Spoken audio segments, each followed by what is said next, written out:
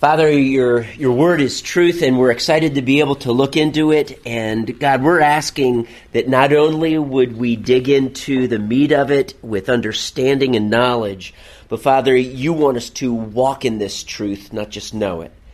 And Father, this book is rich, and I ask, Father, give us Holy Spirit wisdom to walk in this truth and apply it. And I ask, Father, that we would, as Paul says, walk worthy of the calling that we have received. So, Father, as we learn today, get this down in our spirit, God, that it is something that we live in every day. In Jesus' name, amen. You know, to begin with, I want to start by just a little bit of reflection on the book of Romans, because that's 16 chapters. Ephesians is only 5 chapters. I'm going to give Ephesians what I can today, but I did want to start off with talking about 2 relevant issues in our day. And I'm going to be using 2 names, a gentleman by the name of N.T. Wright, who has written a book that I guess is going to be put into a series of books entitled The New Perspective of Paul. And he commends this particular book. Both of these gentlemen, Steve Chalke and N.T. Wright, are from England.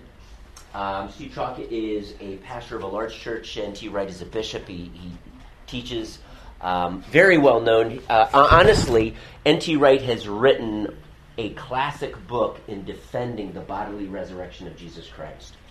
He puts himself forth as one in England who seeks to straddle the conservative and liberal perspectives of the Bible. But whenever you do that, and you start leaning in the liberal direction, that means you lean away from the conservative or orthodox view. And 2 particular views that I'm going to just look at very briefly, okay? I'm going to read this gentleman's critique.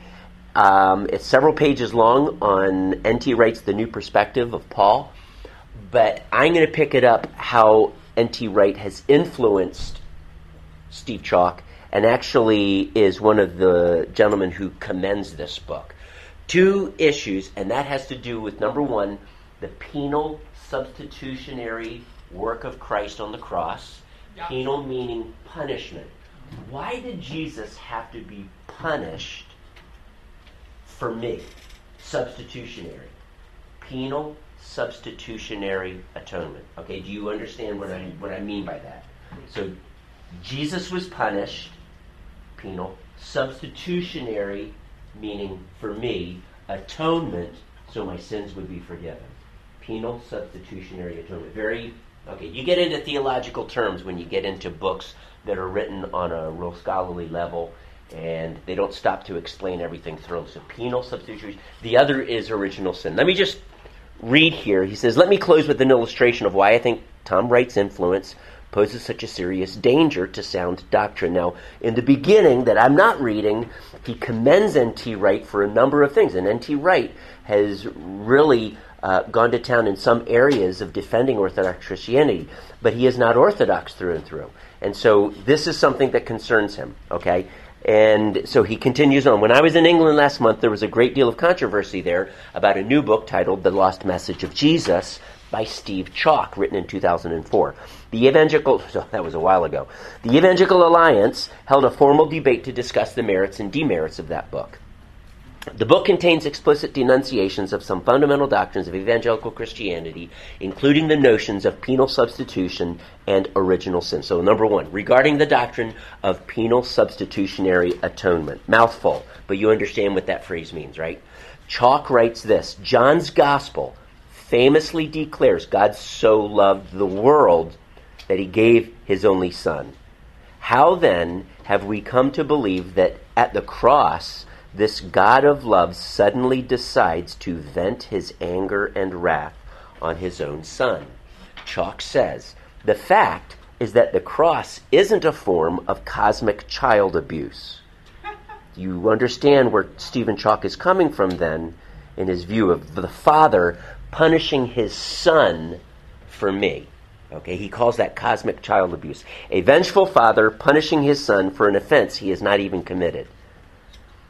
Understandably, both people inside and outside of the church have found this twisted version of events, is what he calls it, morally dubious, and a huge barrier to faith. Now, excuse me, but I have never found that to be a barrier to faith. Ever. Do people have some questions about it? Yes.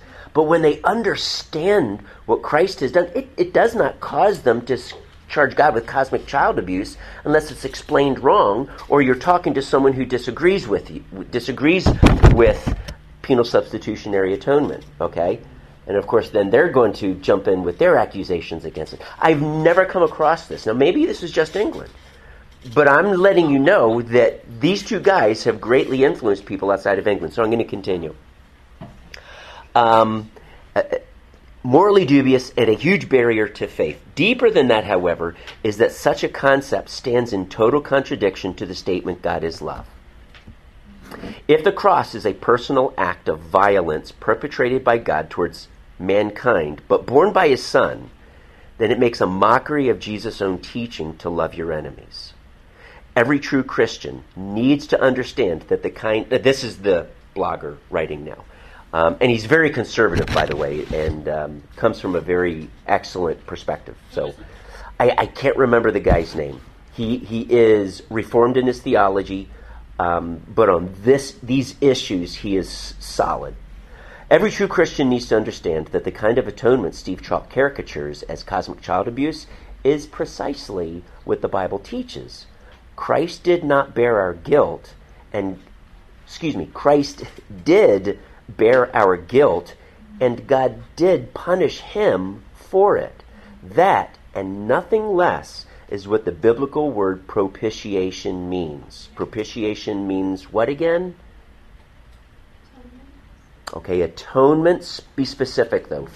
For what? Substitution to satisfy the wrath of God. To satisfy the wrath of God, right. Okay, expiation is to wash away sins. Atonement to wash away sins. Okay? So Scripture teaches both, of course. That's how God can justify sinners without compromising his own justice. That's what's at stake here. God's justice. So and I'm mentioning this because in our day, there is such great confusion as far as why doesn't God just wave his magical spiritual wand and wipe everybody's sins away? What's the big deal? Why can't God forgive? I mean, I forgive my enemies. Why can't God just forgive his enemies and everybody go to heaven? Okay? Why is it that Jesus even had to die? Why doesn't God just, I'll forgive you? I mean, I don't demand anybody to die in order for me to forgive somebody. You see, so what these people are doing is they are bringing God down to our standards of humanness, and that is not who God is. God has absolute righteous demands that we cannot because we're sinners. God is the one who therefore can bring vengeance, not us, because we are sinners. And so, let me continue on. Okay, so that's how God can justify sinners without compromising his own justice, according to Romans 3:26, that talks about this. That is also why the cross was the greatest imaginable display of God's love to unworthy sinners. It is not a display of a father having a hissy fit and a temper tantrum, or being this cosmic child-abusing father, and therefore, oh my goodness, we have to erase this. See, we need to be humble, and if Scripture teaches it, and we don't understand how it melds with God's love, but Scripture teaches both, guess what, guys? We believe both. If you don't understand how God is completely and totally loving, and yet his wrath is poured out against sinners, and as a matter of fact, his wrath actually flows from his love, because God is love. And he is, adjective, holy, holy, holy.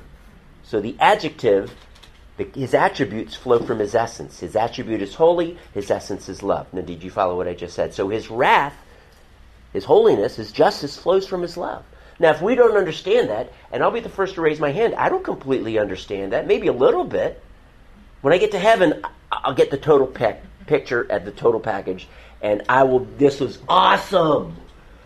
But we don't. But we have enough And by faith, we don't put God on our standards. And if I don't understand everything about God, I don't get out my big cosmic eraser and erase what God has to say on that. Amen. And yet, that is what's happening in our day. And I'm reading this so you guys understand that these truths are really important. This the fact that God punished his son for me is a display of his immense love. And Jesus said, I lay down my life of my own accord and I take it up again. Jesus did this willingly. This is not just the father smacking his son around against the son's, and Jesus is not some dysfunctional dude that is just saying, come on, hit me again, Dad. I mean, this isn't Jesus, all right?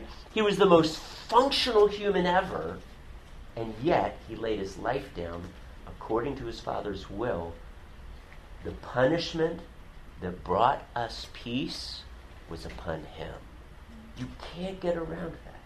All we like sheep have gone astray. Each one of us has turned to his own way. But the Lord, Yahweh, has laid on him, Jesus, the sin of us all. Our sins laid upon Jesus.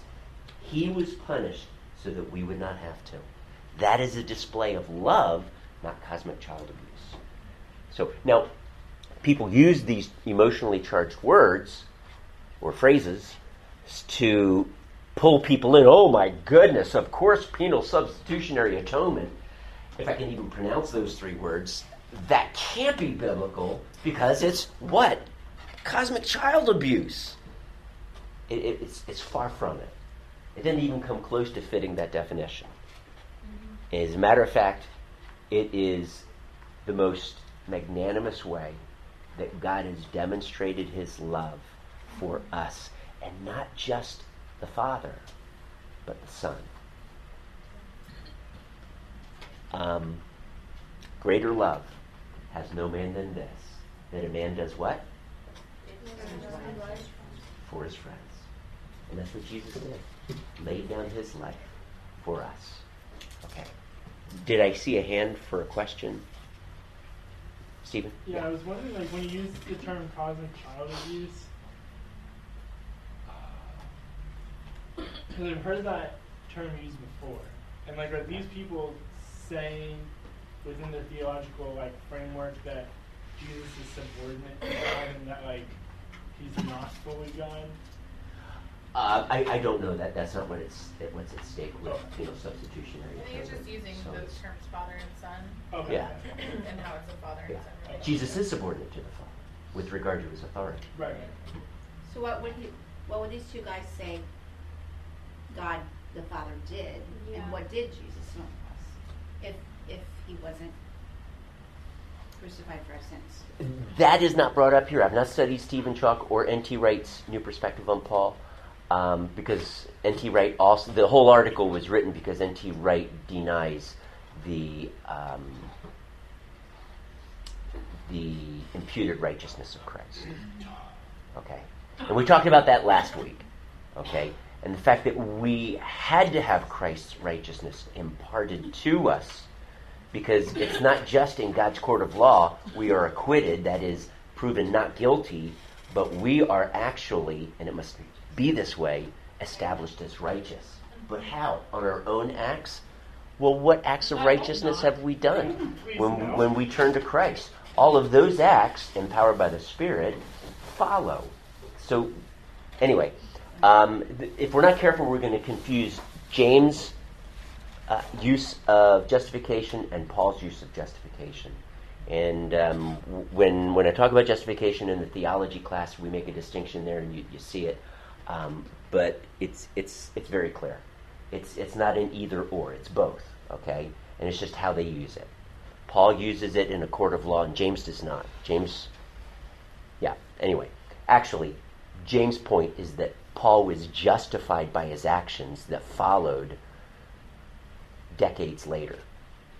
Chapter 15, declared righteous by his faith. Chapter 22, when he was going to sacrifice his son, that's what James points to. That's his act of obedience, and that justifies himself. Okay, in other words, proves his faith to be genuine by his actions. So anyway, two different understandings. But so, where do I go with this? So Jesus had to be punished for our sins. The example of liberal theology, originally established, I would say, by Anselm back in the Middle Ages, was that Jesus' demonstration of death on the cross and sacrifice, and that's all it was a demonstration or an example of sacrifice, prompts me, look at Jesus' sacrifice. I too can sacrifice, deny self, and sacrifice for others. And in that way, I will sin less and less and less. And therefore, Jesus died for my sins. Okay? Not as a substitute, not that the cross did anything that impacted me to convert me or to spiritually change my heart. It was all a decision of my own. I am going to stop sinning, and I'm going to start sacrificing and living a Christ-like sacrificial life. And that way, Jesus died for my sins. Jesus died so that I would sin less. And that's the liberal perspective. And that empties the cross of its power, okay? Yes. It is an example, and Scripture even talks about it being an example, that prompts me to sin less, yes. But that is not the power that saves me. That is the example that now inspires me to pursue Him once I'm saved, once my sins are forgiven. Okay, let's move on here real quickly because I can't spend too much time in regarding the doctrine of original sin. Steve Chalk says this: to see humanity as inherently evil and steeped in original sin instead of inherently made in God's image. Of course we're made in God's image. That's not what original sin says.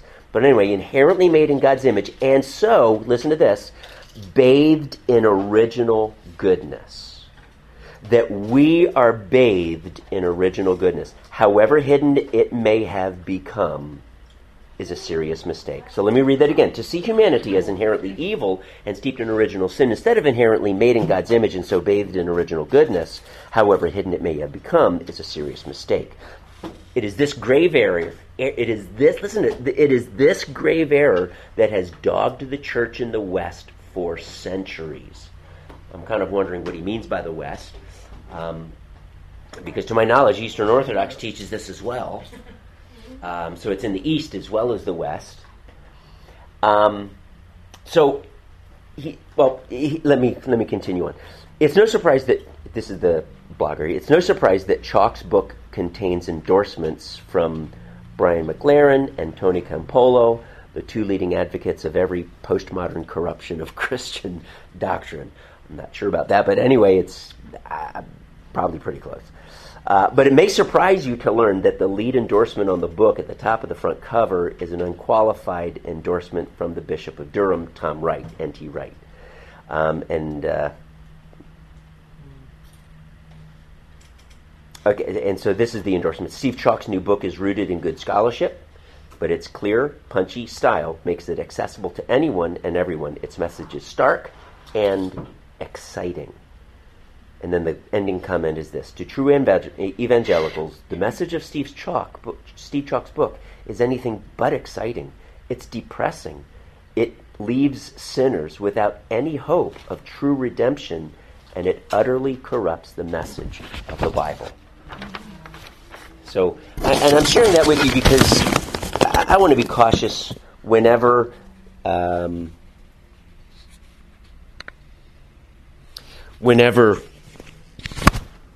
we bring criticism to somebody else in the church.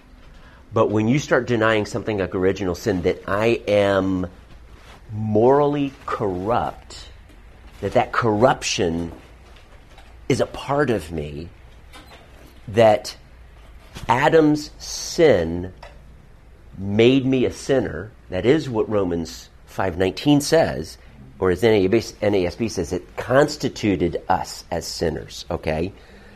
It wasn't through a secondary cause.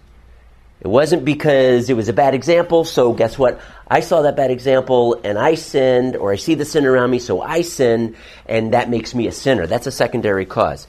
Adam's sin directly made me a sinner. He is the primary cause.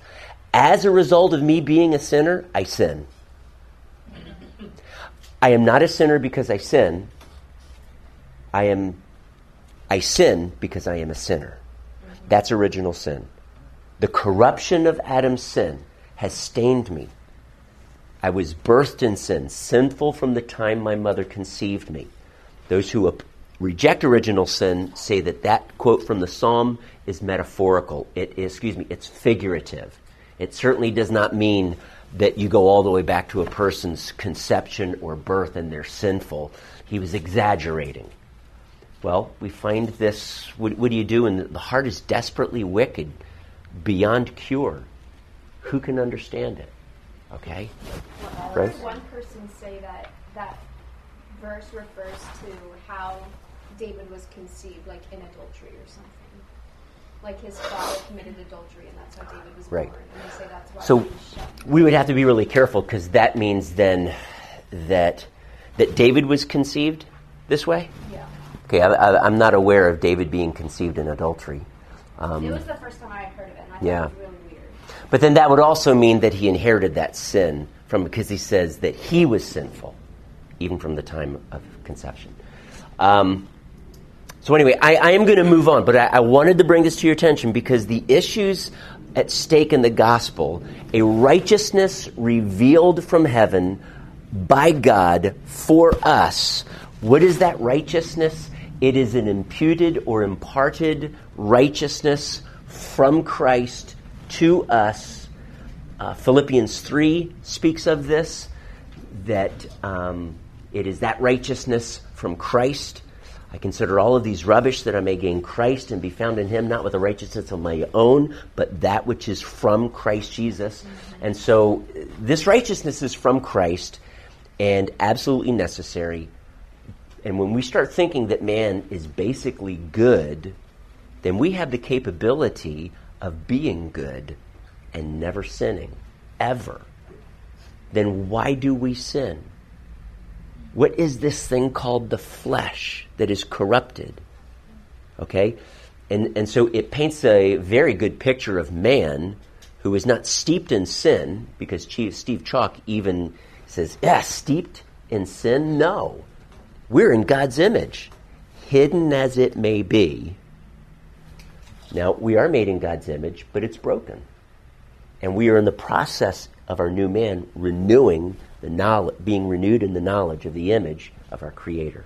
Okay. Any questions before we dig into Ephesians? It did take a little bit longer, but Romans, it's just such a significant book. Okay. As we go through the book of Ephesians, I want us to first just simply say as background that the book of Ephesians, the book of Colossians, and the book of Philemon, write those three down, Ephesians, Colossians, and Philemon, were more than likely sent at the same time. So written basically at the same time. This is why you see so many parallels between Ephesians and Colossians, okay? That's what was really burdening Paul's heart at the time. Colossae was not planted by Paul. It was planted by Epaphras, who learned it from Paul,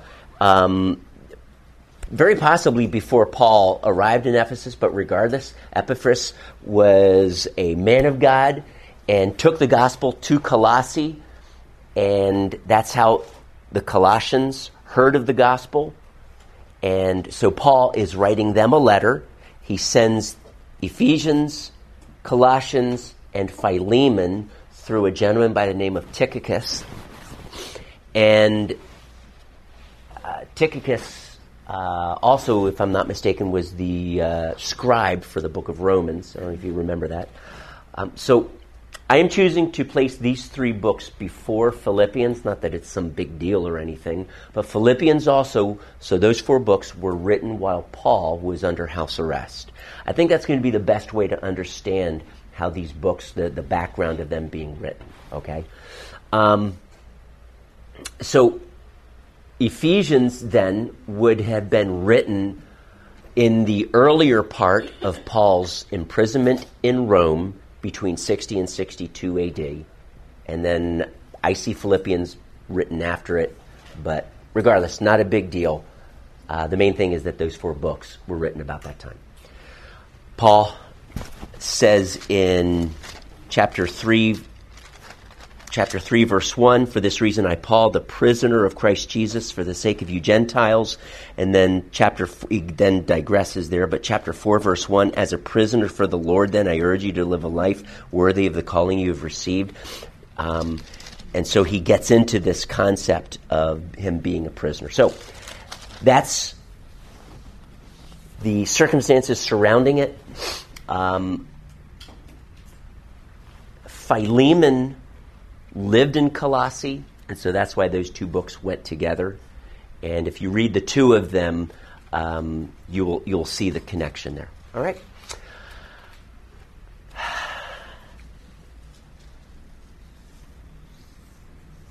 Okay. I want us to realize that Paul uses a phrase in the book of Ephesians 5 times, and it is a phrase that your versions will translate just a little bit differently. And in the book of Ephesians, he uses it in a very specific. He uses it very specifically. It becomes the backdrop to everything that we have in Christ, and it is this phrase, in the heavenly places, or in the heavenly realms, or just literally in the heavenlies. Okay? In the heavenlies. We have every spiritual blessing in Christ in the heavenly realms, or in the heavenlies. That would be chapter 1, verse 3. Chapter 1, verse 20, that Christ, when he was raised from the dead and seated, when God exerted, which God exerted in Christ when he raised him from the dead and seated him at his right hand in the heavenly realms. Chapter 2, verse 6, and God raised us up with Christ and seated us with him. And these are parallel verses, by the way. In the heavenly realms, in Christ Jesus. Skipping over to chapter 3, verse 10, it says his intent was that now through the church, the manifold wisdom of God should be made known to the rulers and authorities, which would be angelic forces, either good or bad, in the heavenlies, or in the heavenly realms.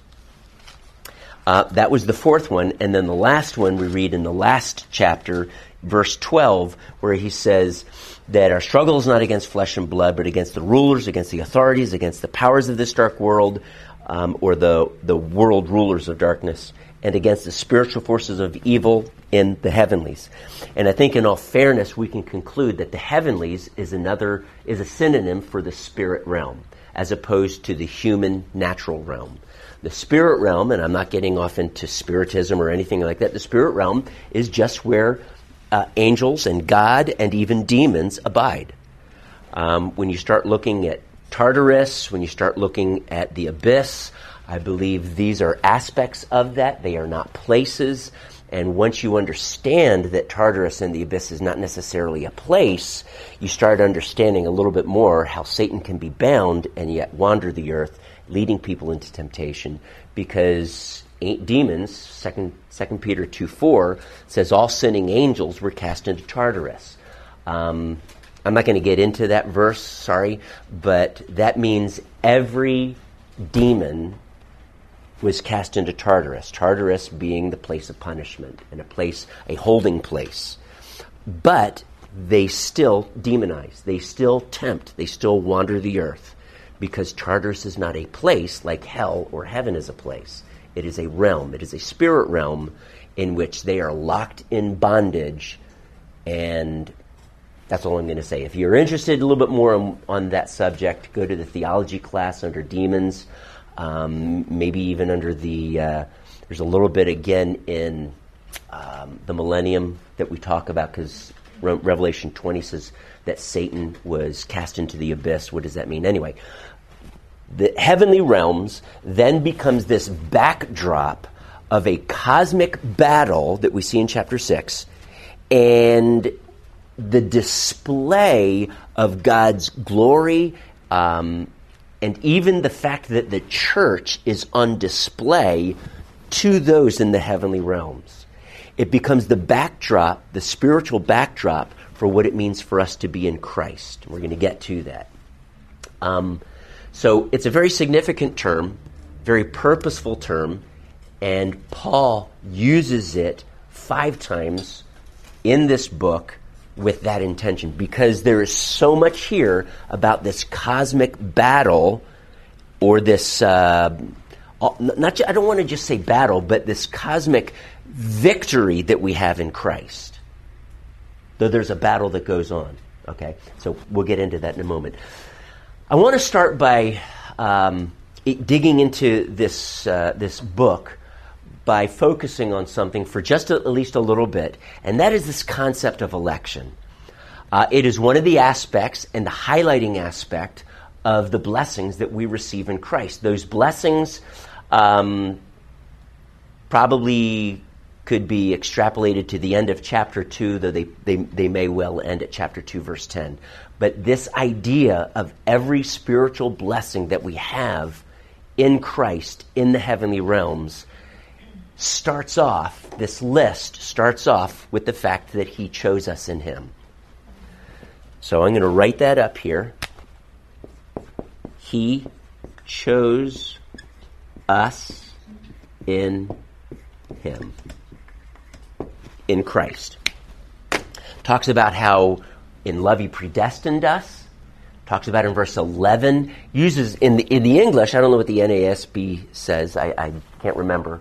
But in the NIV it says that, sorry, I'm on the wrong page there. In him we were also chosen. This word chosen is a different word than in verse 4. It actually means allotted an inheritance. Or allotted as an inheritance. Do you see the difference, though? Okay. So it's either that we are, as the saints, are that inheritance, or that we have been chosen for an inheritance. The word, it could go either way. Can it be both? I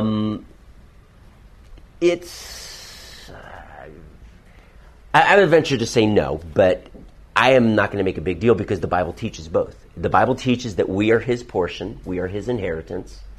It even says that in Ephesians. But then also that we have an inheritance, which it also teaches in Ephesians. So, we have an inheritance. And that inheritance is because we are in Christ. And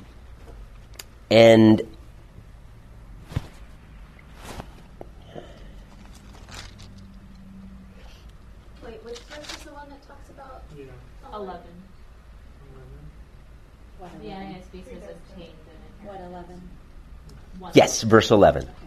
And then in verse 11, right after that, it says, having been predestined according to the plan of him who works out everything in conformity with the purpose of his will. Let me just say this, that the reason why this concept of election is ever mentioned in Scripture, there are 2 reasons.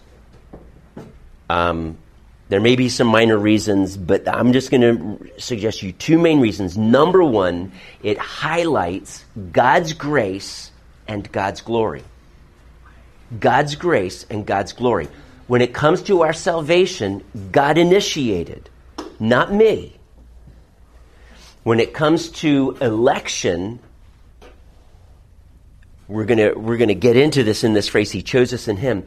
It causes me as one of the elect, and I know I'm one of the elect because I have trusted in Christ. His Holy Spirit is a deposit guaranteeing my inheritance in the saints. And there is an assurance as that Spirit cries within me, Abba, Father. Okay, Romans 8. And so I know that I am part of the elect because of his Spirit in me, bearing witness with that. And that then causes me to praise him. This phrase, to the praise of his glorious grace, or to the praise of the glory of his grace. Okay? Glorious grace, the glory of his grace, however you want. NASB says the glory of his grace, NASB or NIV, his glorious grace. That is the focus of it, and it brings God glory. The fact that he chose us before the creation of the world. And that brings him glory. The second thing, and Romans 9 highlights this, is that it leaves no argument whatsoever, regardless of humanism in our day, that somehow our works will impress God enough to save me.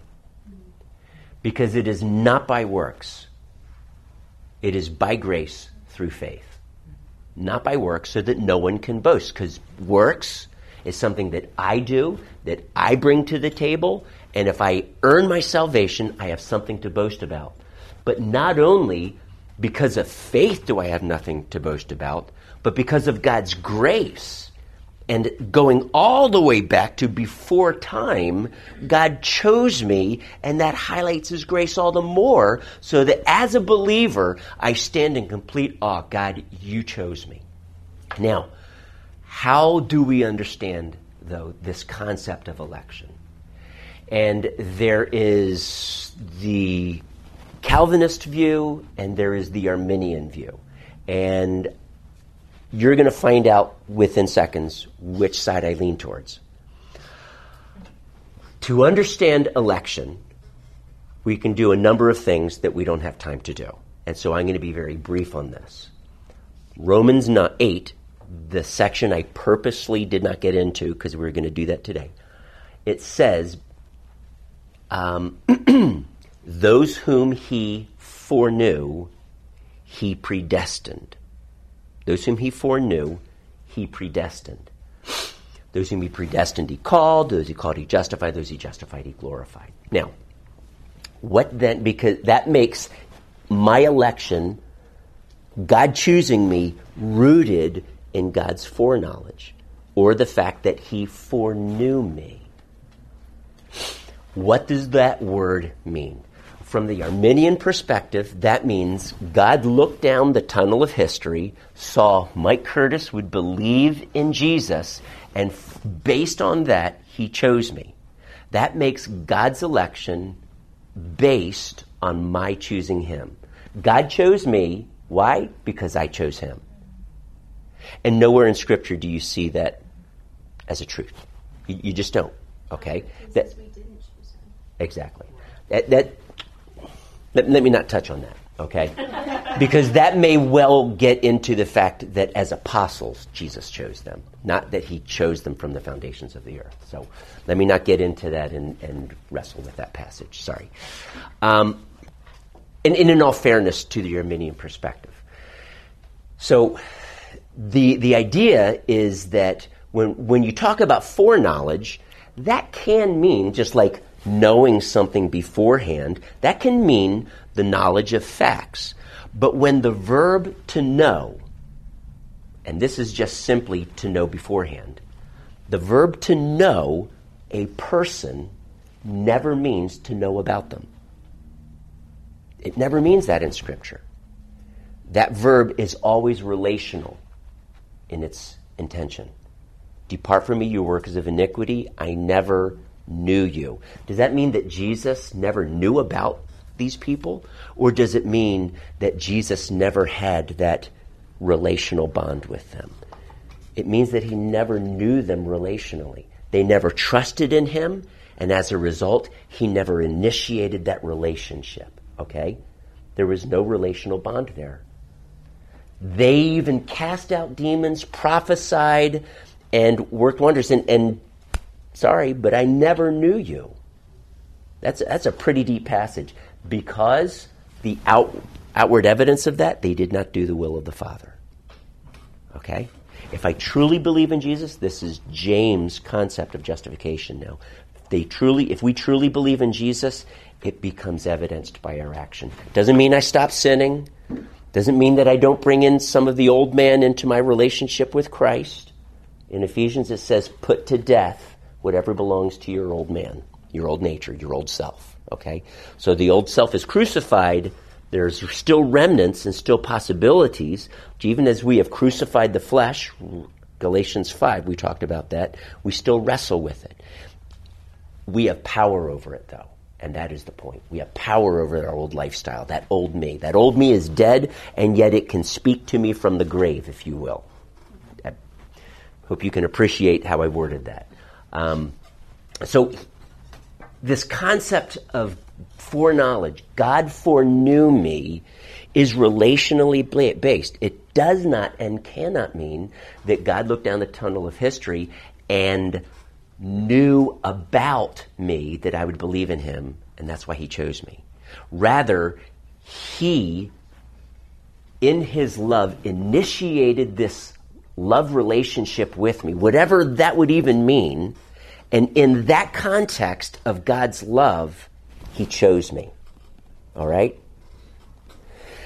So God chose me not based on the fact that I would believe in him, but he chose me not on what I would do, but he chose me, as it says in the very next verse, in love. In love. Out of this initiating love and knowing me, he chose me. Not because he looked down the tunnel of history and so on. All right? Now, I've already told you where I stand. I do not lean in the Arminian direction. I don't see that bringing glory to God's grace in any way. It tends to put man on the pedestal, and Scripture does anything but that. However, I do part company with Calvinists when it comes to talking about this to a certain degree. For example, Calvin believed in double predestination.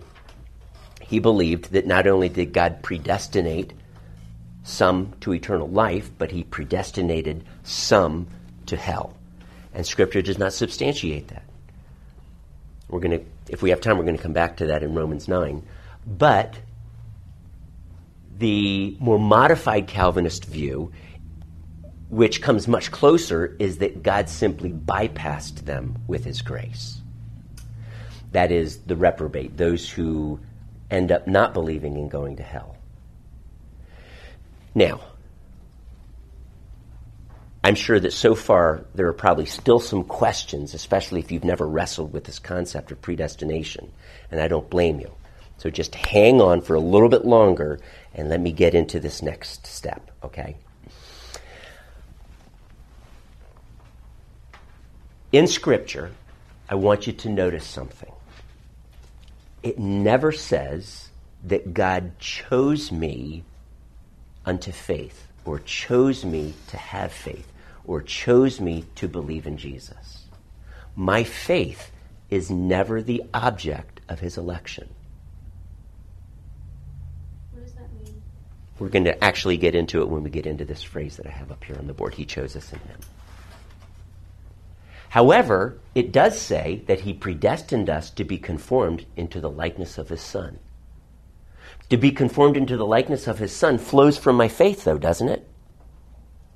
And so because of that, the Calvinist says that God chose me to believe. That's just not biblical, though.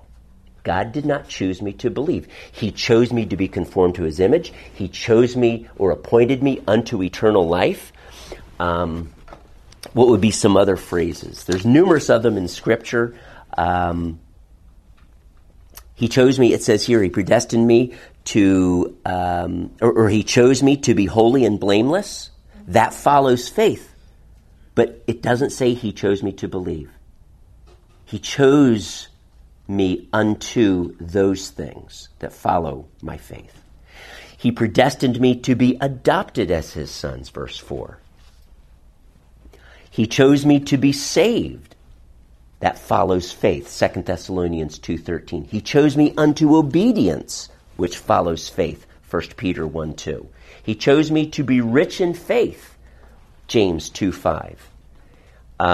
Anyway, we could go on. But it never says that God chose me to believe. Now let's look at this phrase right here. He chose us in him. I want this to be broken down into two sections. He chose us and in him. The fact that we are in him highlights this concept of faith. Okay? It highlights this concept of faith. Does it mean he chose us who are in him? Who are...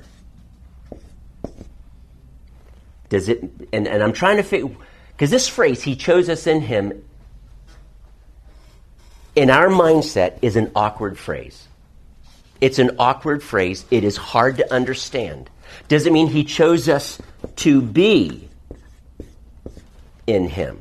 That means he chose us to be in him, meaning that his choosing caused us to be in him. What would be some other phrases? Hang on one second. I did not write them down. Oh, that's great. Forgive me, I have it written down in the theology book, and I did not.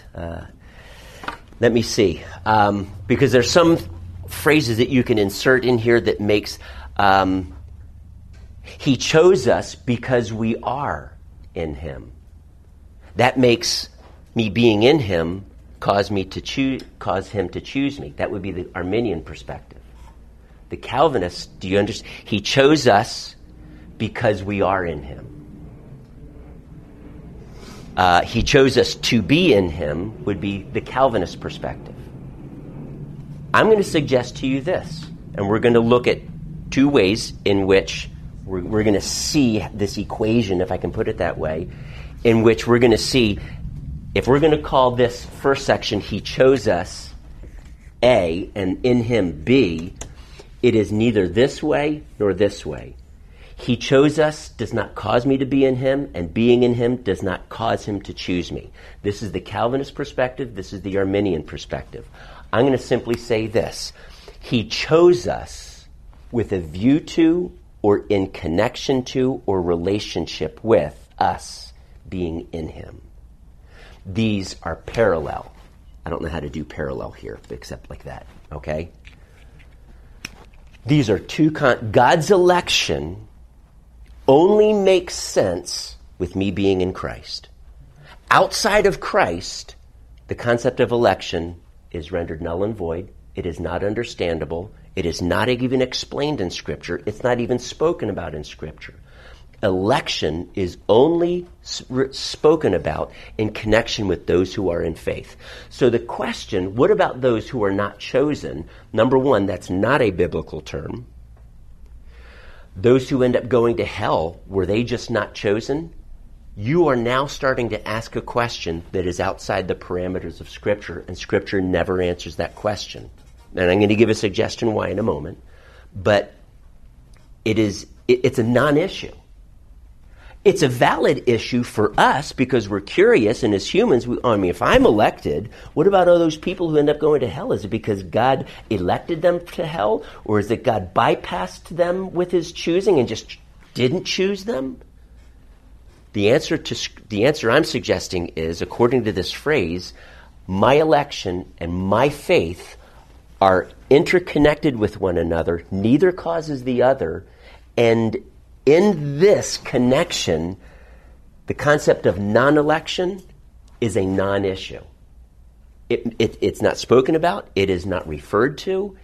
I would venture to say that when we get to heaven to understand it, it would not make sense.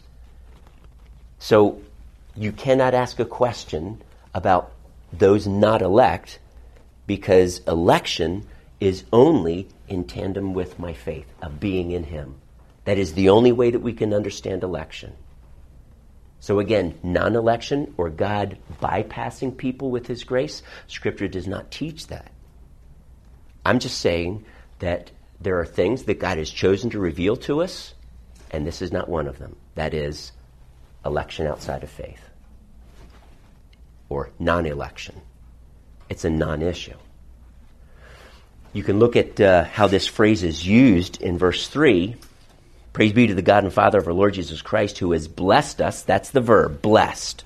So I'm going to write it down. He blessed us in the heavenly realms in Christ, or in him.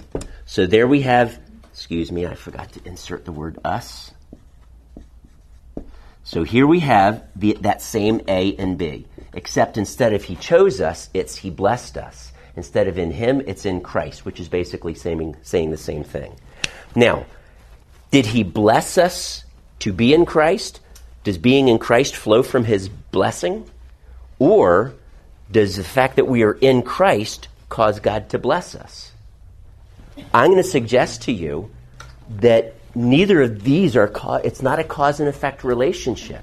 I am in Christ and in Christ I am blessed. There is no understanding of blessing outside of Christ. Even as there is no understanding of election or non-election outside of Christ. It becomes, if we could make it a math term, it becomes like trying to understand infinity. It's a non-issue. It's an unreal thing, if you will. Okay? Not something to even be discussed, though there is tremendous discussion on this issue. Election makes no sense outside of faith. Jim? Okay, so blessed in Christ. Yes. We have every We spiritual become blessing. in Christ, and he blesses us because we're in Christ. Okay, that's a cause and a relationship, and I'm not sure that's what that verse is saying. Because you could also say that by being in Christ, he blessed us. Or part of the blessing of God is that we are in Christ. So there can be an argument for A causing B or B causing A. But his point is not that. His point is, in Christ, I have every spiritual blessing. Outside of Christ, God's blessing is a non-issue. It's not there. It doesn't exist. The point is, if you're in Christ, you have every spiritual blessing. It's not that the blessing caused me to be in Christ, or for me being in Christ caused me to be blessed. They run in tandem. Okay? We see the very same thing in chapter 2, verse 6.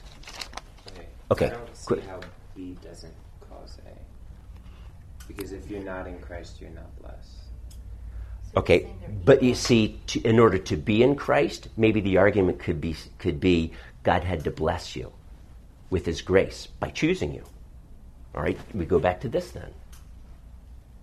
So God had to initiate the blessing in order for us to be in Christ. So, but with he chose us, it gives a time frame for that. Before the foundations of the earth, Right, yes. which is before we were ever in Christ. Okay, well, I'm going to come to the issue of time in a moment, but okay. So if we're going to look at it, yeah, let me just hang on with that answer, because that's a valid question, okay? Let me look at chapter 2, verse, and I do need to hurry with this, I'm sorry. And God raised us up with Christ, chapter 2, verse 6, and God raised us up with Christ and seated us with him in the heavenly realms in Christ Jesus. So he seated us, he raised us up and he seated us, okay? This is what God did, blessed us, chose us, raised us up, seated us in him, in Christ Jesus, okay? And then I'm going to suggest to you that neither one of those causes the other. Being in Christ does not cause me to be raised up, and being raised up does not cause me to be in Christ. It is simply saying, in connection with me being in Christ, I am raised up and seated with Christ. There is no cause and effect relationship here. I'm sorry? So they're like all inclusive. Like you can't have one without having the other. Correct. So I'm going to suggest this, that it is not that God chose me to believe, but his election and my faith run in tandem with one another. They are inseparable. However, because I believe, I become obedient, I am sanctified, I am adopted, I am conformed to the likeness of Christ, I have eternal life. On the other hand, those are the very things that God elected me unto or chose me unto. All right? Now, I am only saying this because, let me be blunt, it is a foolish thing to begin to argue questions about those who are not elect. That is a non-concept in the Bible. Election only becomes an issue, understandable, and brings praise to God with reference to those who believe. And it cannot be said that God chose me to believe, or the Arminian perspective, because I believe God chose me. Okay? But I do lean towards the Calvinist perspective on this. And I used to be, at one point, a 5-point Calvinist. And as I was going through my 20s and just really wrestling, God, what does your script, because that's the tradition I grew up in, what do your scriptures really have to say about this? I had to be as fair as I believed that I could be. And I began to see differences in what I was taught as a Calvinist and what Scripture had to say. And then balancing, well, what about the Arminian perspective? And just sorting through this. And Dr. Rodman Williams, in his classic Charismatic Theology volume, he talks about this. Anyway, excellent discussion there. My point, though, is to try and help put at ease these questions that we have. Now, let me just mention this one thing, and maybe it will help us understand it just a little bit more. When did God choose us?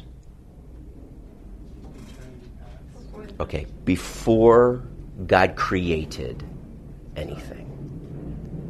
Time is a created thing. Now, jokingly, it's been said God created time so that everything doesn't happen at once. Okay? If there's no time, everything would happen at once, right? Well, that's our understanding of time. Maybe in God's understanding of time, which could be vastly different than ours, there is still a sequence of events, but his time is still very different than our time that he has created. We don't know. But God chose us outside of our concept of time.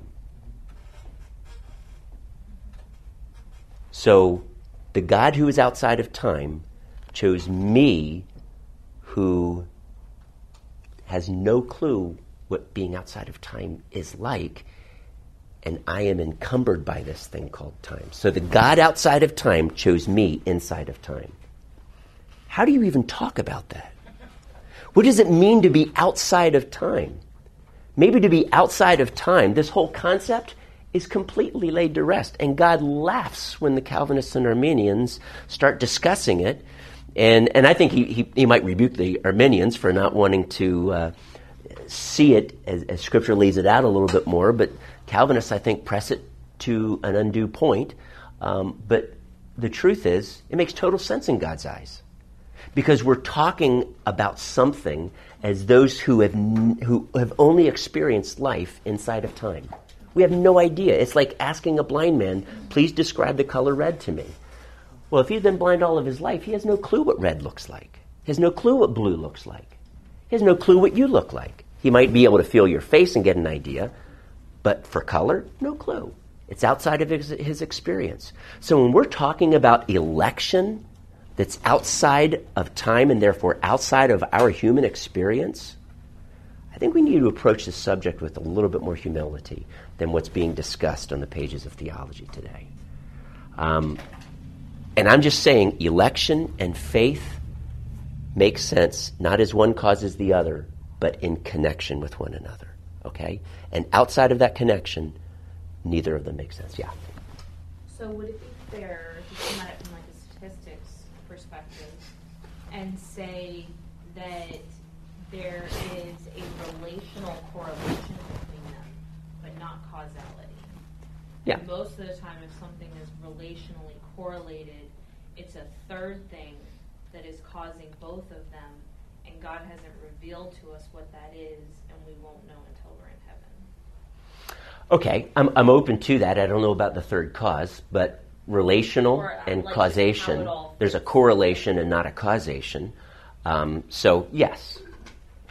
But the fact that I'm being made in the image of Christ, that is caused by God's choosing me. Right. But it's also caused by my faith in Christ. Okay, so I would say yes. I don't know about the third entity there, though. Because Scripture doesn't talk about that, so I don't know. All right. I realize this is like a huge subject, and I have kind of just put my toe in the deep end, and I'm saying, hey, let's go on to another pool. And that's not really fair, but there's so much that can be discussed in this. Romans 9, I'm not going to look at the passage I was hoping to be able to, because I'm looking at the time, and it's saying you can't do that. So, because there's so much awesome stuff in this book. Let's then look at this prayer in chapter 1 that Paul talks about. And there are three things that he prays for the Ephesian people. And by the way, I didn't mention this, but in one of the earliest manuscripts that we have Ephesians, there is the word Ephesians is it Ephesians or those in, saints in Ephesus. The word Ephesus is not there. It's blank. At the end of Colossians, Paul tells the Colossians, when you're done with this letter being read, give it to the Laodiceans, and then you read the letter from the Laodiceans. And that letter from the Laodiceans, and Laodicea, Hierapolis, and Colossae are 3 cities very close to one another. I can't remember how many miles to the east of Ephesus, but it's very possible that as they came to Ephesus, the letter to the Ephesians, our book I'm reading here, was read to them, and then it then was given to the Laodiceans, and then they traveled to Colossae, and they read the letter there, and then they left the 2 letters in those respective cities. So the letter that he's referring to the Laodiceans may indeed be this letter we're studying today. But it's more than likely a circular letter. He spent 3 years there, and no names are mentioned. Whereas the book of Romans, that he knew a bunch of people, but he'd never been there, it's the longest. But in every letter Paul writes, he says, greet these people, this person, that person. You don't see that in Ephesians. And with him being there, the longest of any city, you would expect it, and it's not there. There is not this tone of love that Paul expresses like he did with the Thessalonians and Philippians and so on.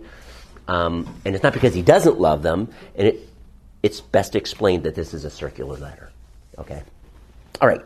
So where were we? The prayer that he is giving, he prays for them, verse 18. He says, I pray also that the eyes of their heart may be enlightened. So God, open and give them illumination on these 3 things in order that you, the Ephesians, may know the hope to which he has called you, the riches of his glorious inheritance in the saints. Not for the saints, but that the saints are God's inheritance. And it's a glorious inheritance. The saints are glorious. He wants them to know this. By the way, the more you recognize the glory that is in Jesus' church, the greater the unity there will be. And that's exactly what chapter 4 gets into. All right. And then lastly, and his incomparably great power for us who believe. That power is like the working of his mighty strength. Power is dunamis. There's another word, might and strength. So 3 words for power, strength, might. 3 words for this used here. We're going to see those in the last chapter, but here's this then, and which he exerted in Christ when he raised him from the dead. God raised Jesus from the dead with this dunamis power that he wants us to experience. That's what I want you to experience this. I want you to know this incomparably great power. He then, this letter is filled with this power. He also wants us to have that very same power, verse 18 of chapter 3, together with all the saints, to grasp how wide and long and high and deep is the love of Christ, and to know this love. Not just know about this love, but to intimately know and experience this love that surpasses knowledge. So again, he then says, now to him who is able to do immeasurably more than all we ask or imagine according to his power that is at work within us, okay?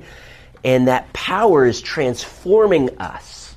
And it is that same power that's transforming us that raised Jesus from the dead, okay? And it is that power that raised Jesus up from the dead, seated him in the heavenly realms or in the heavenlies, at the right hand of the Father. So that now Jesus, because he has earned our salvation, he has resumed his throne where he was before he left his glory to become a man. He now resumes that throne at the right hand of the Father, but there's something different. Because now he is not just simply glorified for who he is, but what he has done for our redemption.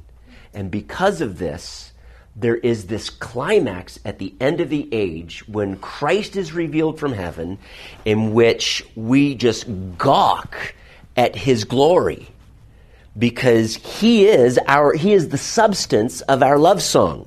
that the 144,000 sing about, and only they know. And Revelation talks in the next chapter about the Song of Moses, and it's that song of deliverance that specifically applies to the saints. That's my song. That's my testimony. That's your song, your testimony. That's your love song that Jesus has birthed in your heart because he redeemed you. And so there's something absolutely beautiful about this idea that Jesus left the glory of heaven in order to earn my redemption, so that now he is exalted above every name, every title that can be given, not only in this present age, but in the one to come.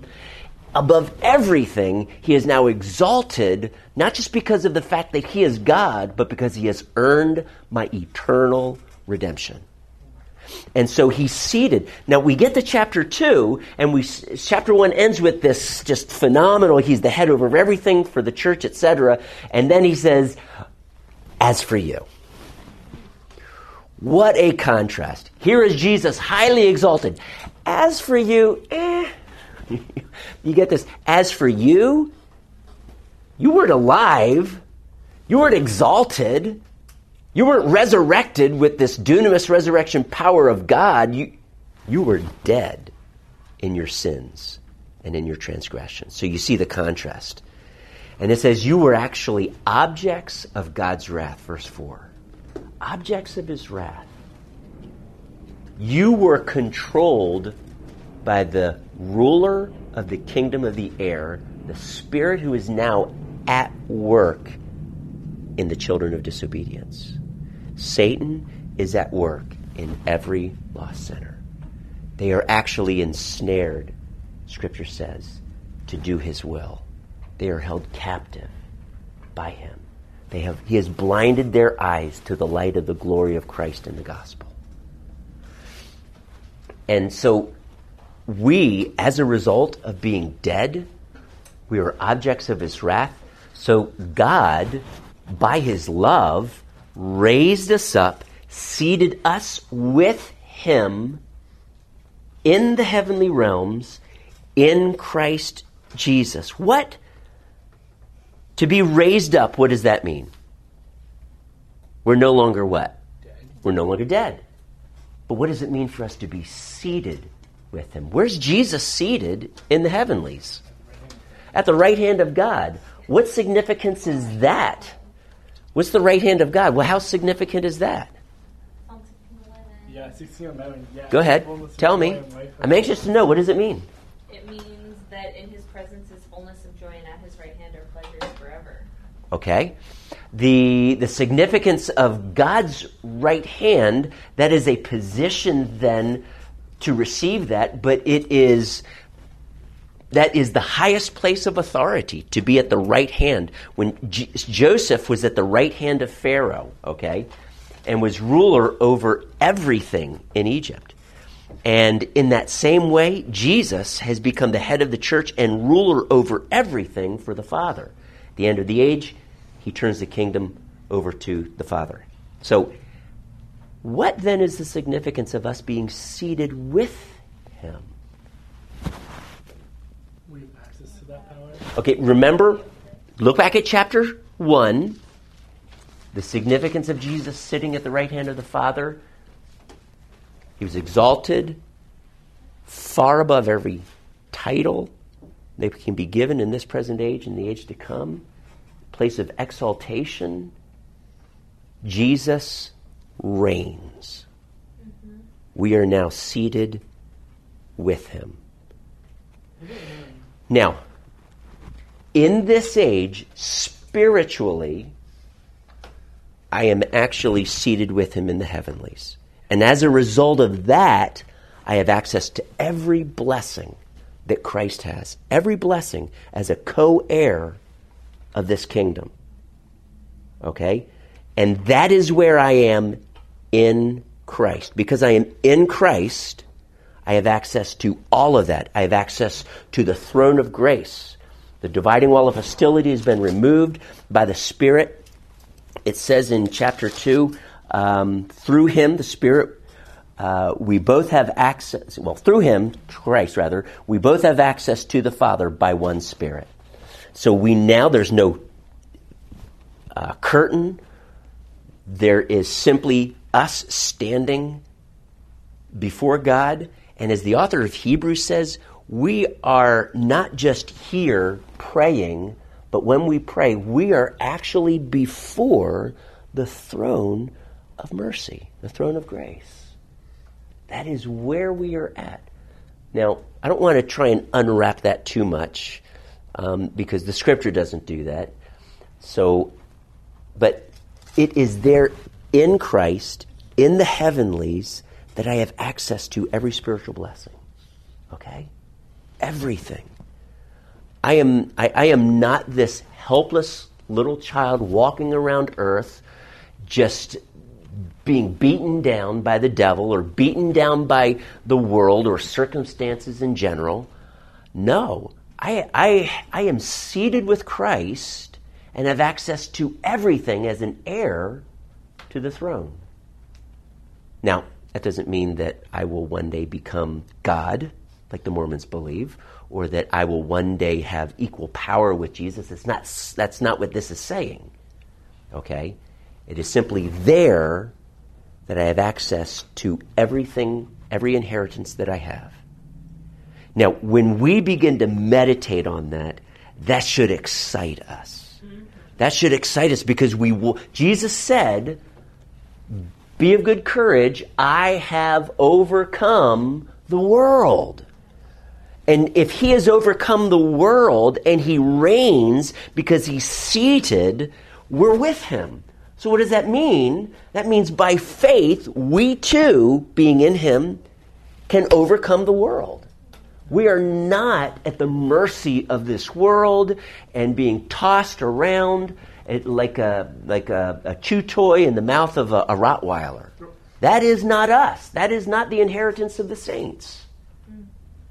I can walk through the fire and the water with great joy.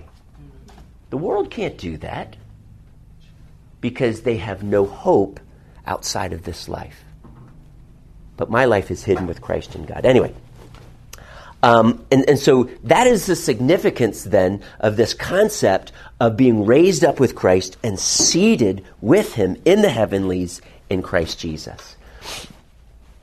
Well, there's just so much more that we could get into just before verse 10, but we are going to move on because as we move into chapter 3, he says, "For this reason I, Paul, the prisoner of Christ Jesus, for the sake of you Gentiles, surely you have heard about the administration of God's grace that was given to me for you." Another indication maybe this was a circular letter, because of course for 3 years they would know this, but he's realizing that this is going well beyond. Did you remember Acts 19 when Paul was preaching for 3 years in Ephesus that everyone in the province of Asia heard the gospel? Ephesus was a crossroads for trade. People went through Ephesus and they apparently listened to Paul. And everyone heard the gospel. Epaphras and went to Colossae and planted that church. But everybody had heard the gospel. And so many people he may not have personally met or maybe met as they were in a crowd. We don't know. But so my point really here is Paul digresses because he interrupts himself. Oh, by the way, did you not know? And he picks it up when he says, "For this reason, I kneel before the Father." And he gets into this other prayer that we would have power for our faith in Christ and for our love to be rooted in Christ. All right, now I need to move on to chapter 4, and I realize I did not give you guys a break, and my apologies. I forgot I should have done that a half hour ago, but so with us running out of time, can we just sit tight and hang on as we move through this last bit here? In chapter 4, then, he gets into application. So the first 3 chapters are very theological, and even the Ephesians probably walked away from chapter 1 with questions about election, and I'm sure we do too. And Paul's purpose is not to answer all of the questions that could be generated about this, but rather to simply highlight God's grace. This is for the praise of his glorious grace. Okay? That if election does anything other than that for you, you were probably asking the question like, it's arbitrary. What about the non-elect? And those things outside of this correlation between election and faith. And there are many questions, but I'm telling you, it's a non-issue outside of that correlation. So if we see this, that he chose us in him, there should be this concept, God loved me this much. He chose me. And I don't understand everything about that. The secret things belong to the Lord, but the revealed things belong to us and to our children to obey him. I don't understand this completely, but I am amazed that he initiated and chose me. Thank you, God. I do not deserve this. As we move to chapter 4, then there is this emphasis on our unity and the overflow of this application then of what Christ has done for me, that I was dead and now I'm alive. And now with the Jews and Gentiles, there is no hostility, there's no barrier. If we are in Christ, and there is now one covenant, Christ is the head of the church, we are his building, we are actually rising up to become a holy temple in which the Spirit of God indwells, lives in. And how then do we grow up into that building? That's the subject of this, of all of chapters 4, 5, and 6. This is how we are to be built up as this building, this holy temple in the Lord. And he starts and ends with this concept of love, forgiving one another, being humble, being compassionate, bearing with one another.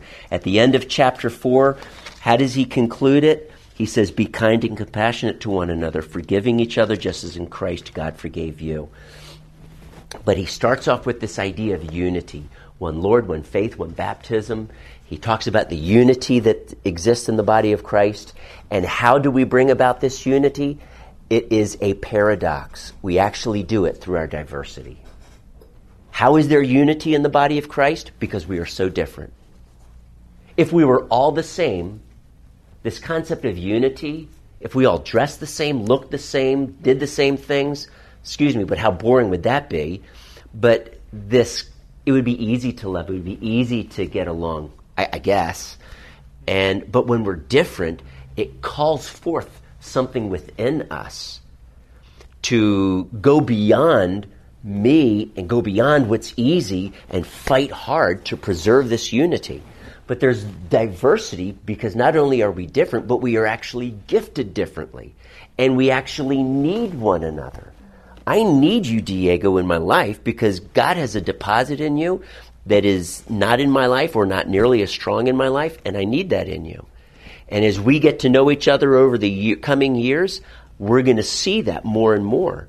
And I'm going to benefit more and more from that. And from Mickey Lana, I need you in my life because you're gifted differently than me. And there's this depth of compassion, for example, in you that I know I need in my life. And I see that in my wife, and it's like, that has just for me been a constant challenge and call to go deeper into the love of Christ and to know this love that surpasses knowledge. And so we are different, and we're gifted differently.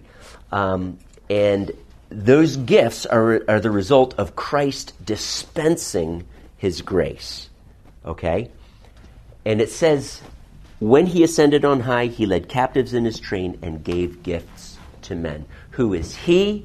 The very one who ascended and descended, that is Jesus Christ himself, which, by the way, if you were to go back to this Psalm 68 that it's quoted from, if you go back at the verse, or it's either one or two verses before, you realize that it is Yahweh himself.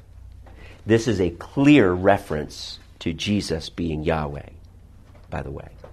So he chose some to be apostles, some to be prophets, some to be evangelists, some to be pastors and teachers. Now, the way the Greek is worded, it's what they call the Graham Sharp rule, and pastors and teachers should be hyphenated.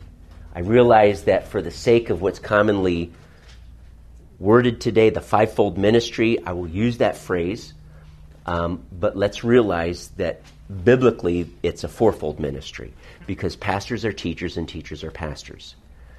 Now, the benefit of this is that every pastor should know how to teach the Word and teach it well. And every teacher of the Word should have a heart for the people of God. And if a pastor does not know the Word and is adept at teaching it, he should not be a pastor. And if a teacher does not have a heart for the church and the people of God and truly love them and care for them, he should not be a teacher. He has a lot of knowledge, but he's not qualified to be a teacher because these are pastor teachers. Maybe some are more gifted pastoring than others and some are more gifted in teaching, but regardless, the teacher has a pastoral heart and the pastor has a teaching heart. Yeah. Didn't the same thing be said about the other three? Well, because the way the Greek is, it says he gave some to be apostles, some to be evangelists, some to be apostles, prophets, evangelists, and some to be pastors and teachers. It doesn't say, and some to be pastors and some to be teachers. And because of that Greek rule, therefore, the way you see that parallelism, therefore the last two are to be connected. Some to be pastors and teachers together. Okay. It does have the and, yes. So. But if it was fivefold, it would say some to be pastors, some to be teachers. Right. Now, I'm not like super picky on that, so you'll hear me talk about the fivefold ministry, but just understand that every pastor needs to have a teaching heart and every teacher needs to have a pastoral heart. That's his point. Okay. The purpose then is for them to be able to equip the saints for a work of ministry. This work of ministry is going to be defined by the grace that Christ has dispensed to them, that verse 7 talked about. Okay? He apportioned grace to all of us, and it is the job of the fourfold ministry then to prepare us and equip us. We are, if you will, the equipment managers. That's my job for you. I'm your equipment manager. It is my job to say, hey, here, whatever size bat you use in baseball, then you choose that bat, but let me show you how to swing it. Let me help you in this. Now, you're going to find that if you're gifted in evangelism, I love evangelism, but that's not my niche or my special call. But I love evangelism. I love walking up to people I don't know and sharing Christ with them. I just realized that the anointing on my life for evangelism is not as great as those who actually hold the office of an evangelist or who are gifted in this. So I love to learn from them, and I love to watch them and listen to them, okay? And because I have a tendency to teach the gospel rather than preach it, if you will. And anyway, if you understood that. So the fourfold ministry then helps us, all of us, use our equipment better. They equip us for a work of ministry. So that means that your calling in Christ, worthy of the calling you have received, that calling is to be in Christ and follow him, comes with a secondary calling then of this type of service, whatever that might be. And that ministry, that service, may very well change throughout your life. But it's the fourfold ministry's job, description even, to help you walk in that, okay? Whatever that might be.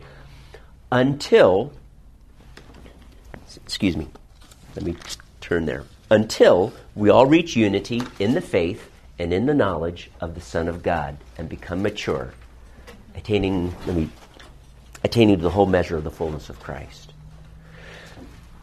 And until we reach unity in the faith and in the knowledge, okay?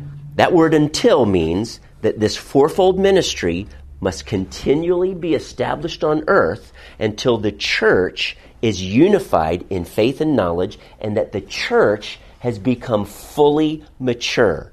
How many of you believe that the Church of Jesus today is fully mature? Any hands? So what does that tell you about the fourfold ministry? We still need it. We still need it.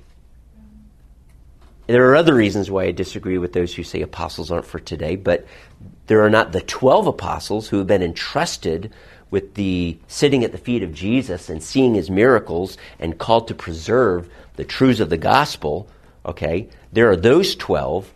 But then there are other apostles, such as Barnabas, such as Timothy, others, possibly James, the brother of Jesus, called called as apostles.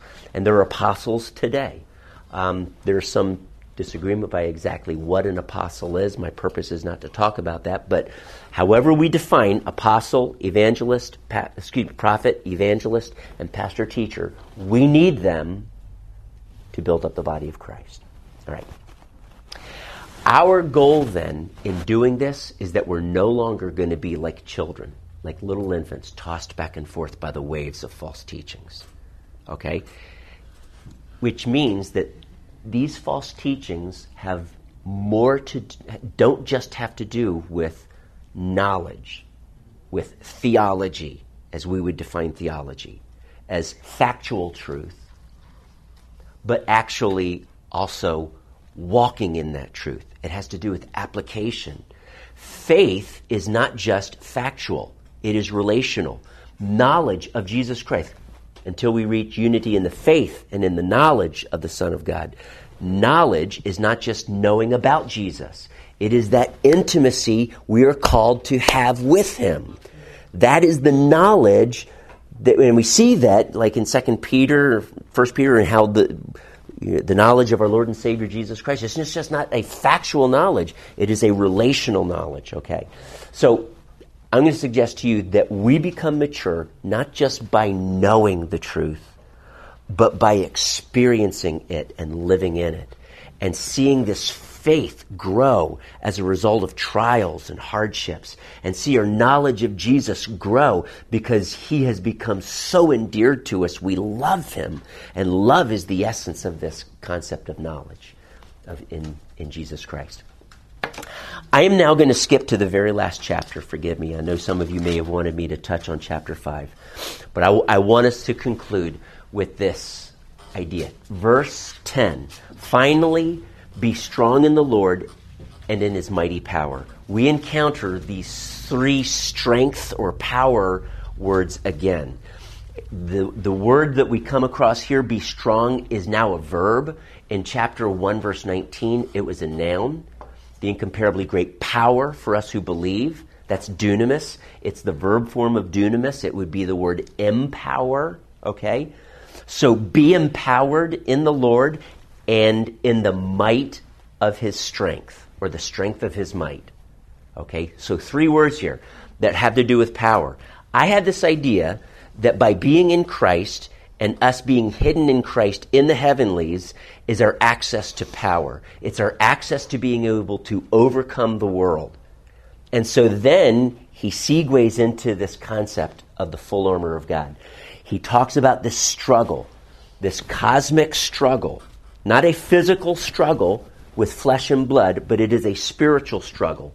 There are forces of darkness. There are demons who are rulers, who are authorities, who are world rulers of darkness, which means these demons of darkness operate behind the world rulers of our day, the physical world rulers, maybe even to the degree of possessing them, but they operate through them, and they are strong forces in this world. They are world rulers. That's the Greek, that's the literal translation of the Greek there. World rulers of darkness and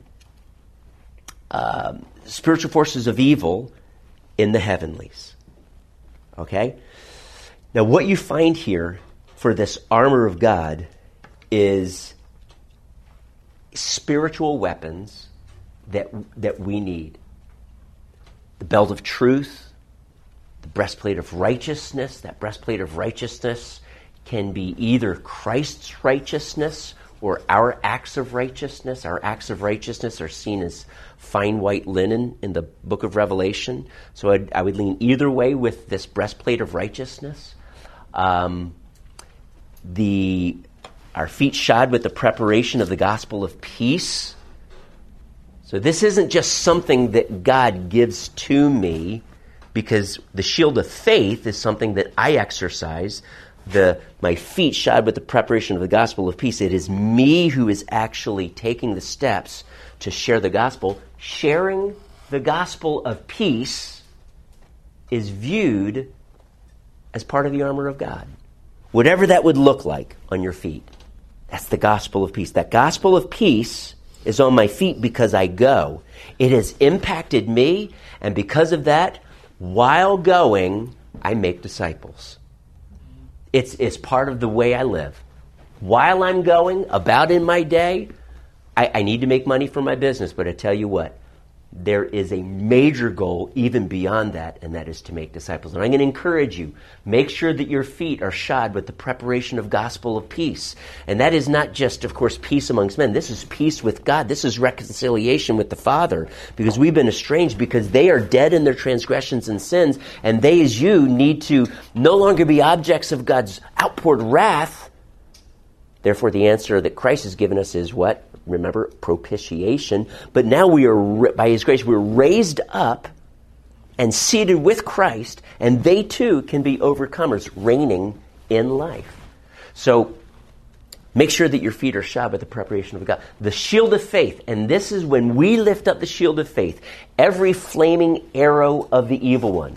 Have you ever seen movies in which the archers, I just love the choreography, if that's the how they do it in synchrony, whatever word I'm looking for here, and they all together stick their arrows into the flame because they've been doused in some sort of oil, and they lift it up.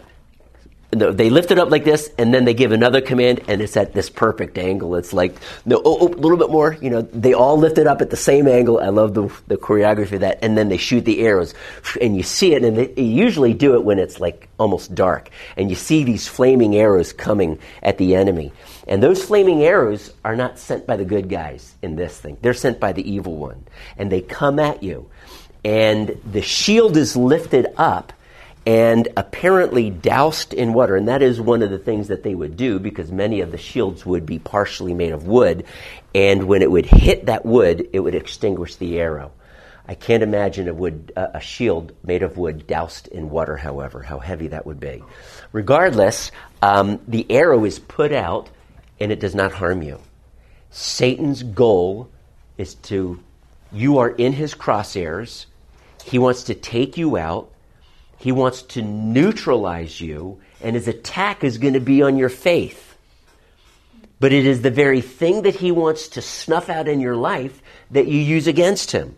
As you lift up the shield of faith and extinguish that, and you call upon the Lord, and you walk in, because faith is relational, you walk in this intimacy with the Father, and you can, by that intimacy, and we see that intimacy now with Jesus in the wilderness that I'm preaching through. You see this intimacy, and he extinguishes every flaming arrow, every barb, every attack of the enemy. It's with the Word of God. And he sources the Father, and as a result, every attack, accusation, everything, every lie that the enemy gives that feeds Jesus is put out. Now, we, with our faith in Jesus, lift up that shield. And I'm just going to tell you, faith is going to be the key. With every attack of the enemy, guys, faith is going to be the key. Call on the name of the Lord. Never give up. Seek to find joy in the midst of that trial that you're facing. And that arrow that when it hit you, it hurt you so much, you want to go to triage, and God says, no, stay on the front lines. I am with you. Let me heal you. Lift up your shield of faith. Stand firm against the devil. This is battle. The devil's desire is to take you out, but you, by faith, it says, faith in the Son of God, 1 John 5, verse 4 or verse 5? By faith in the Son of God, you have overcome the world. And so I'm going to encourage you, lift up that shield of faith. Never let it down. Stay committed. Stay firm. Keep pursuing Jesus. It's when we start licking our wounds, when we start being so concerned about our owie, that's what Anyway, that's what I told my kids. We called them. Well, let me pray for your owie.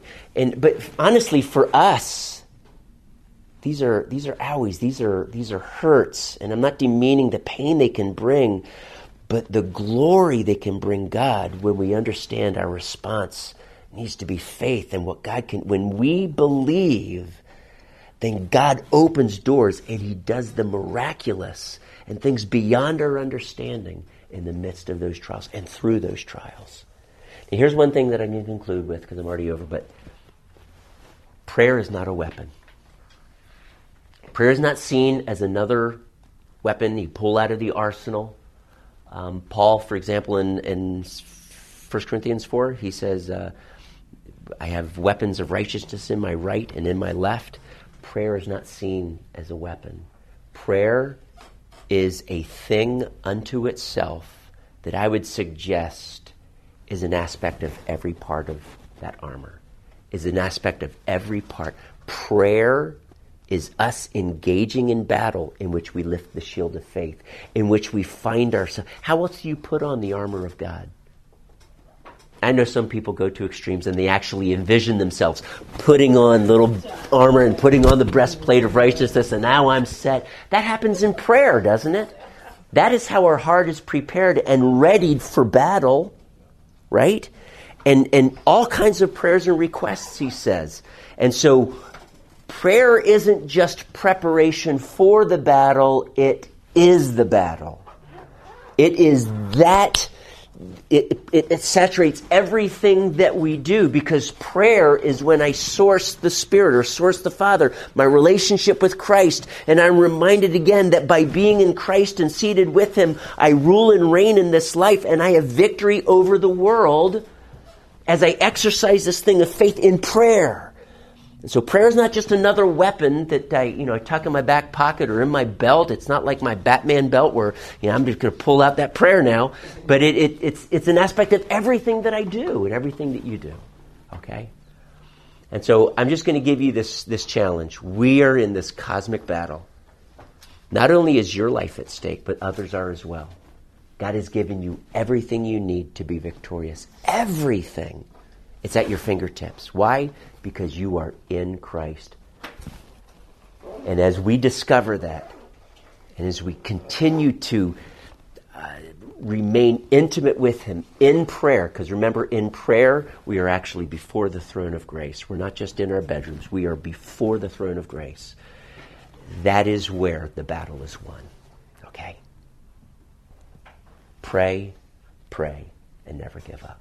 Never. Father, thank you for just the authority and the power that Ephesians talks about, that are ours in Christ, that was exerted in raising Christ from the dead, exerted in us in raising us and seating us with Him, and that is ours in this battle for life. And I just ask you, Father, show us how to engage in this battle in which we see the enemy defeated every time. And though we may get hurt, God, we're just saying right now, God, I refuse to leave the front lines. I'm not going to go back to triage, because, Jesus, you're my healer. You're the healer of this hurt in my heart right now. And I can find joy even in the midst of it. And I'm going to move forward and do so aggressively, because I am in Christ and I rule and reign in this life. And all of that inheritance is mine. It's been allotted to me.